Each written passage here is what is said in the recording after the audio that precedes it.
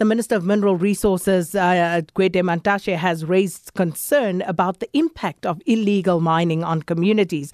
He says that it's an attack on the country's economy and it has to be dealt with decisively. Mantashe was speaking during his visit to China Africa Precious Metals Mine in Orkney in the Northwest Province. And this, of course, following the discovery of 20 bodies believed to be those of illegal miners. The badly burned and decomposed bodies were found in grain bags on the surface near the mine. This report by Mpho Libedi. A gruesome discovery that has caught the minister's attention. Mantashe was accompanied by the Northwest MEC for Health, Madoda Sambata. The minister referred to the incident as criminal activity and declared the area where the bodies were found a crime scene. Mantashe says his department will meet with relevant stakeholders, including the Office of the Minister for Police, to provide backup to private security in areas where illegal activities are prevalent. It's a disaster of illegal mining. It is not a disaster of mining. Illegal mining is a criminal activity and it must be treated as such. That's why we appeal to the police that they should have specialized units to deal with illegal mining and stealing of precious metals. Until we do that, we're unlikely to defeat this threat. We must actually form that unit, have specialized units, because Zamazamas are heavily armed. They require specialized units. The China Precious Metal CAPM mine manager Isaac Chabalala says when they realized that an accident has occurred underground, they tried to offer assistance to the trapped illegal miners. We drafted the letter written in Sesotho as well as in English saying we want to help. We will stand back when you take out the bodies at Lawrence Park if the bodies are there. And the response was good from them because the same day that we posted that note, 5 bodies were taken out at Lawrence Park. The 6th body was taken out yesterday. We don't know about the other 14. We're not sure if they came out there. The regional leadership of the National Union of Mine Workers, NUM, says although mine workers are there illegally, it would be the right thing to assist them. The union's Vuyisani Lengisi. We don't have any information regarding these issues that are happening here. We just saw the reports from the social media. So as the union, there's no any report that we received as the majority union in this region. But we feel very strong that those people, our brothers, they need assistance. But all the stakeholders today were here, then we've been agreed about the way forward. That's it. Mantashe says the country lost 41 billion rand through illegal mining in 2018 alone. I'm Mpho Libedi in Orkney. Well, let's get back to the Northwest Province now, where talks arise once again for the legalization of small-scale mining following the discovery of 20 bodies believed to be that of illegal miners at an abandoned mine in Orkney. Now, a high-ranking delegation from the Northwest government, led by Premier Job Mokgoro, is visiting Orkney today, and the aim of the visit is to determine the province's plan to deal with illegal mining activities. And illegal mining has been a huge problem in that area for many years now, with legitimate mining companies being forced to employ private security companies that cost millions of rands in order to protect staff and, of course, their mining assets. So for the latest on how the site inspection is going, we have now gotten hold of our reporter, Mpho Libedi. Mpho, good afternoon once more. How is the site inspection going this afternoon? Thank you so much, Sakina. We've just been talking to the Premier, Job Mokgoro, who's also been accompanied by the MEC for Safety, Sello Lehari, and some other stakeholders, including the Hawks and the police. And we managed to speak to the Premier, whereby he was telling us about he had met stakeholders, whereby they were able to discuss, in terms of coming with an integrated approach in terms of combating illegal activities like this. And he also raised a concern, actually, about these escalating matters which are happening in the province. And during the site visit, there was a lot of, engagement also from the part of the Hawks, whereby the Hawks were saying it's a bit of a problem because these illegal activities of illegal miners are actually a spillage from mostly the Free State, whereby all these activities, they brew there. After that, these people are now, escalating the matter to the province. And also, the Hawks also told the Premier about a problem of some international syndicates which are also involved in matters like this. So, Sakina, it seems like this problem is not going to end now, because even the MEC for Safety, Sello Lehari, was also concerned about the involvement of these people in terms of a bad impact which they have in mining communities around Orkney. And so what's the way forward now, just in terms of the latest regarding the bodies that were found? Has anybody come forward to claim any of them?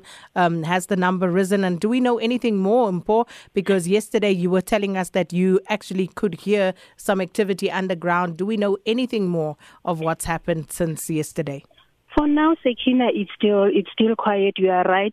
We tried to speak to those who were underground because we could actually hear them underground. But what the Premier and the MEC said, they said that they're going to escalate the matter to the Minister of Police, Bheki Cele, and then also they'll be able to speak to some communities to see if they can't come forward in terms of giving them information, of which I think, Sakina, is going to be a bit of a problem.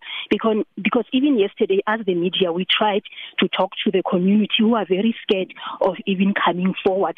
And talking about the identification of these illegal mine workers, we were able to speak to Brigadier Sabata Mokwabone, who was able to tell us that they've managed to get some name tags on the rest of some of these illegal miners who died on Monday. Mpho, we'll leave you to gather more information for us on this developing story, but let's leave it there for the time being. Mpho Lipedi is our reporter out in Orkney in the Northwest Province, following this story for us. So, as Mpho says, seems as though the police have been able to at least try and identify some of the 20 bodies that were brought to the surface. We understand after there was an explosion underground, and unfortunately, as the Brigadier was explaining to us yesterday, the bodies are in a state of decomposition already, and therefore they will, if nobody comes forward to claim these bodies, they will be given a pauper's burial. So 29 after 12, we will be speaking after news headlines to Chief Researcher at the Benchmarks Foundation, David van Wyk, to take this conversation forward. And Father Mani from Vryheid sends us a message, and Father says, hello, Sister Sakina. I don't know. Maybe I'm making a mistake, but did Minister Gwede Mantashe not give the green light to illegal mining some time back? Please find out for me. And we'll exactly speak to that with David van Wyk from Benchmarks Foundation. So, David, good afternoon. Thanks so much for your time and welcome to Update at Noon. Thank you for having me, Sakina. It's good to be talking to you again. David, let me pick up with the message from one of our listeners, Father Mani, who says he's probably mistaken, but I don't think he is when he talks about illegal mining and some sort of green light being given some while ago. So let's just start there. In terms of illicit mining, what is the current status there? Well, I think there are two issues. The minister has issued a policy paper on small-scale artisanal and survival mining. And small-scale artisanal and survival mining is groups of people who are on abandoned mine sites who are wishing to sweep up the crumbs, so to speak, of what is left there in order to make a living. And you find those all over Main Reef Road from its east in Springs right up to Orkney Potchefstroom in the west. Then you get illegal miners, and illegal miners are people who are underground almost as ghost workers. And this form of mining has taken place since the 1960s already in South Africa. It's not a new phenomenon, but with increasing unemployment, there are more and more people involved. So labor recruiting agencies recruit people in Lesotho and other countries, for example. They bring them here under the pretense that they're going to work in a formal mine, and they go underground and they actually stay underground for 3 months. They get about 50% of what a normal mine worker gets. No deductions for pension or for medical aid and so on. So they're very, very cheap. And they mine parallel to the legal operation. And very often managers of the mine are involved in this particular crime of stealing gold, even from their own companies. And like I say, it's been going on for a very, very long time. And that kind of thing really can't be condoned. So the minister's paper is actually about people who are involved in survival mining and not illegal miners. Which is, of course, very serious, when you talk about those sometimes management in the mines being involved, because who are these labor brokers? Who do they work for? Who do they recruit on behalf? You see, as labour broking and subcontracting increased in South Africa post-1994, and the unions became weaker and weaker as a result because, these workers work as informal workers. They don't work as formal workers, and so they don't get the income of formal workers either. So a team leader would go underground and he would not know the people in his team because they can be from different subcontractors and labor brokers. And so when you see strange people underground, because you don't know the team, because they're not all employed by the mining company itself, you don't know who's who and who's doing what underground. It's an absolutely chaotic situation that is actually existing at the moment. And this is why the situation is not controllable, and so the unions have been calling for subcontracting and labor broking to end for a very, very long time. But, it's fallen on deaf ears. Now, Benchmarks Foundation has for the longest time advocated for the formalizing of this particular industry, if you will, of Zama-Zamas. How feasible is this, though, David? And how would you suggest this be achieved? Well, we are now working with the National Association of Artisanal Miners in all the provinces of the country. We meet with them on a regular basis.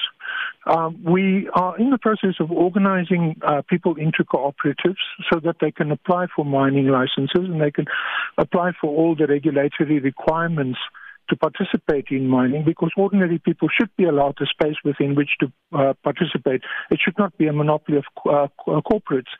And we believe in clustering them into groups of 5 cooperatives and then get the department to assign health and safety people, engineers and geologists to each a cluster of 5 or so, and to have a centralized buying agency to buy the gold from them so as to eliminate the criminal syndicates and so as to create also a platform for taxation, for example. The country could benefit from it.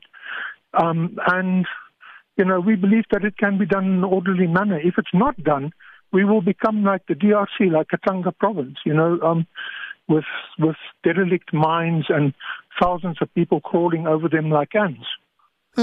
But if we look at the situation now, as you say, this is by no means new.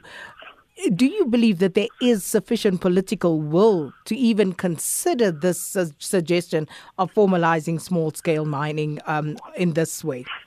Well, I think first and foremost, we have a government that seems to think that you can solve every problem by policing. And this is not a policing problem, it's a mining problem. And the Department of Minerals should actually deal with it. When there's a service delivery protest, we send out the police instead of the Minister of Housing or the Minister of Education or whoever is responsible for the protest having happened in the first place. Now, the political will depends on xenophobia, which is absolutely rife in this country, unfortunately. And Zama-Zamas are an easy card to play in elections. And now that by-elections are coming up, the political will is disappearing. But after the elections, it will reappear again. David, with regard to this situation specifically in the Northwest now, is there anything more that you know? Because we know Benchmarks Foundation is on the ground. Anything more that you know about this situation? Well, we've spoken to some of the Zamas involved. We even have video clips of them speaking to us. And they tell us that there are still people trapped underground. They believe that some of those people are still alive, and they are desperately trying to get the authorities and the mining company to assist them to get to those people, to get them out from underground. The reason why people were wrapped up in mealie bags and so on, that's standard practice for undocumented mine workers, because it's the only way they can get the authorities to respond to the processing of victims of this sort of accident. And do tell, so what has the response been? Why hasn't anything seemingly been done as yet to try and retrieve? We saw the minister yesterday responding with a standard response. We'll bring in the police and security cluster must do their work. But it's not their work, you know.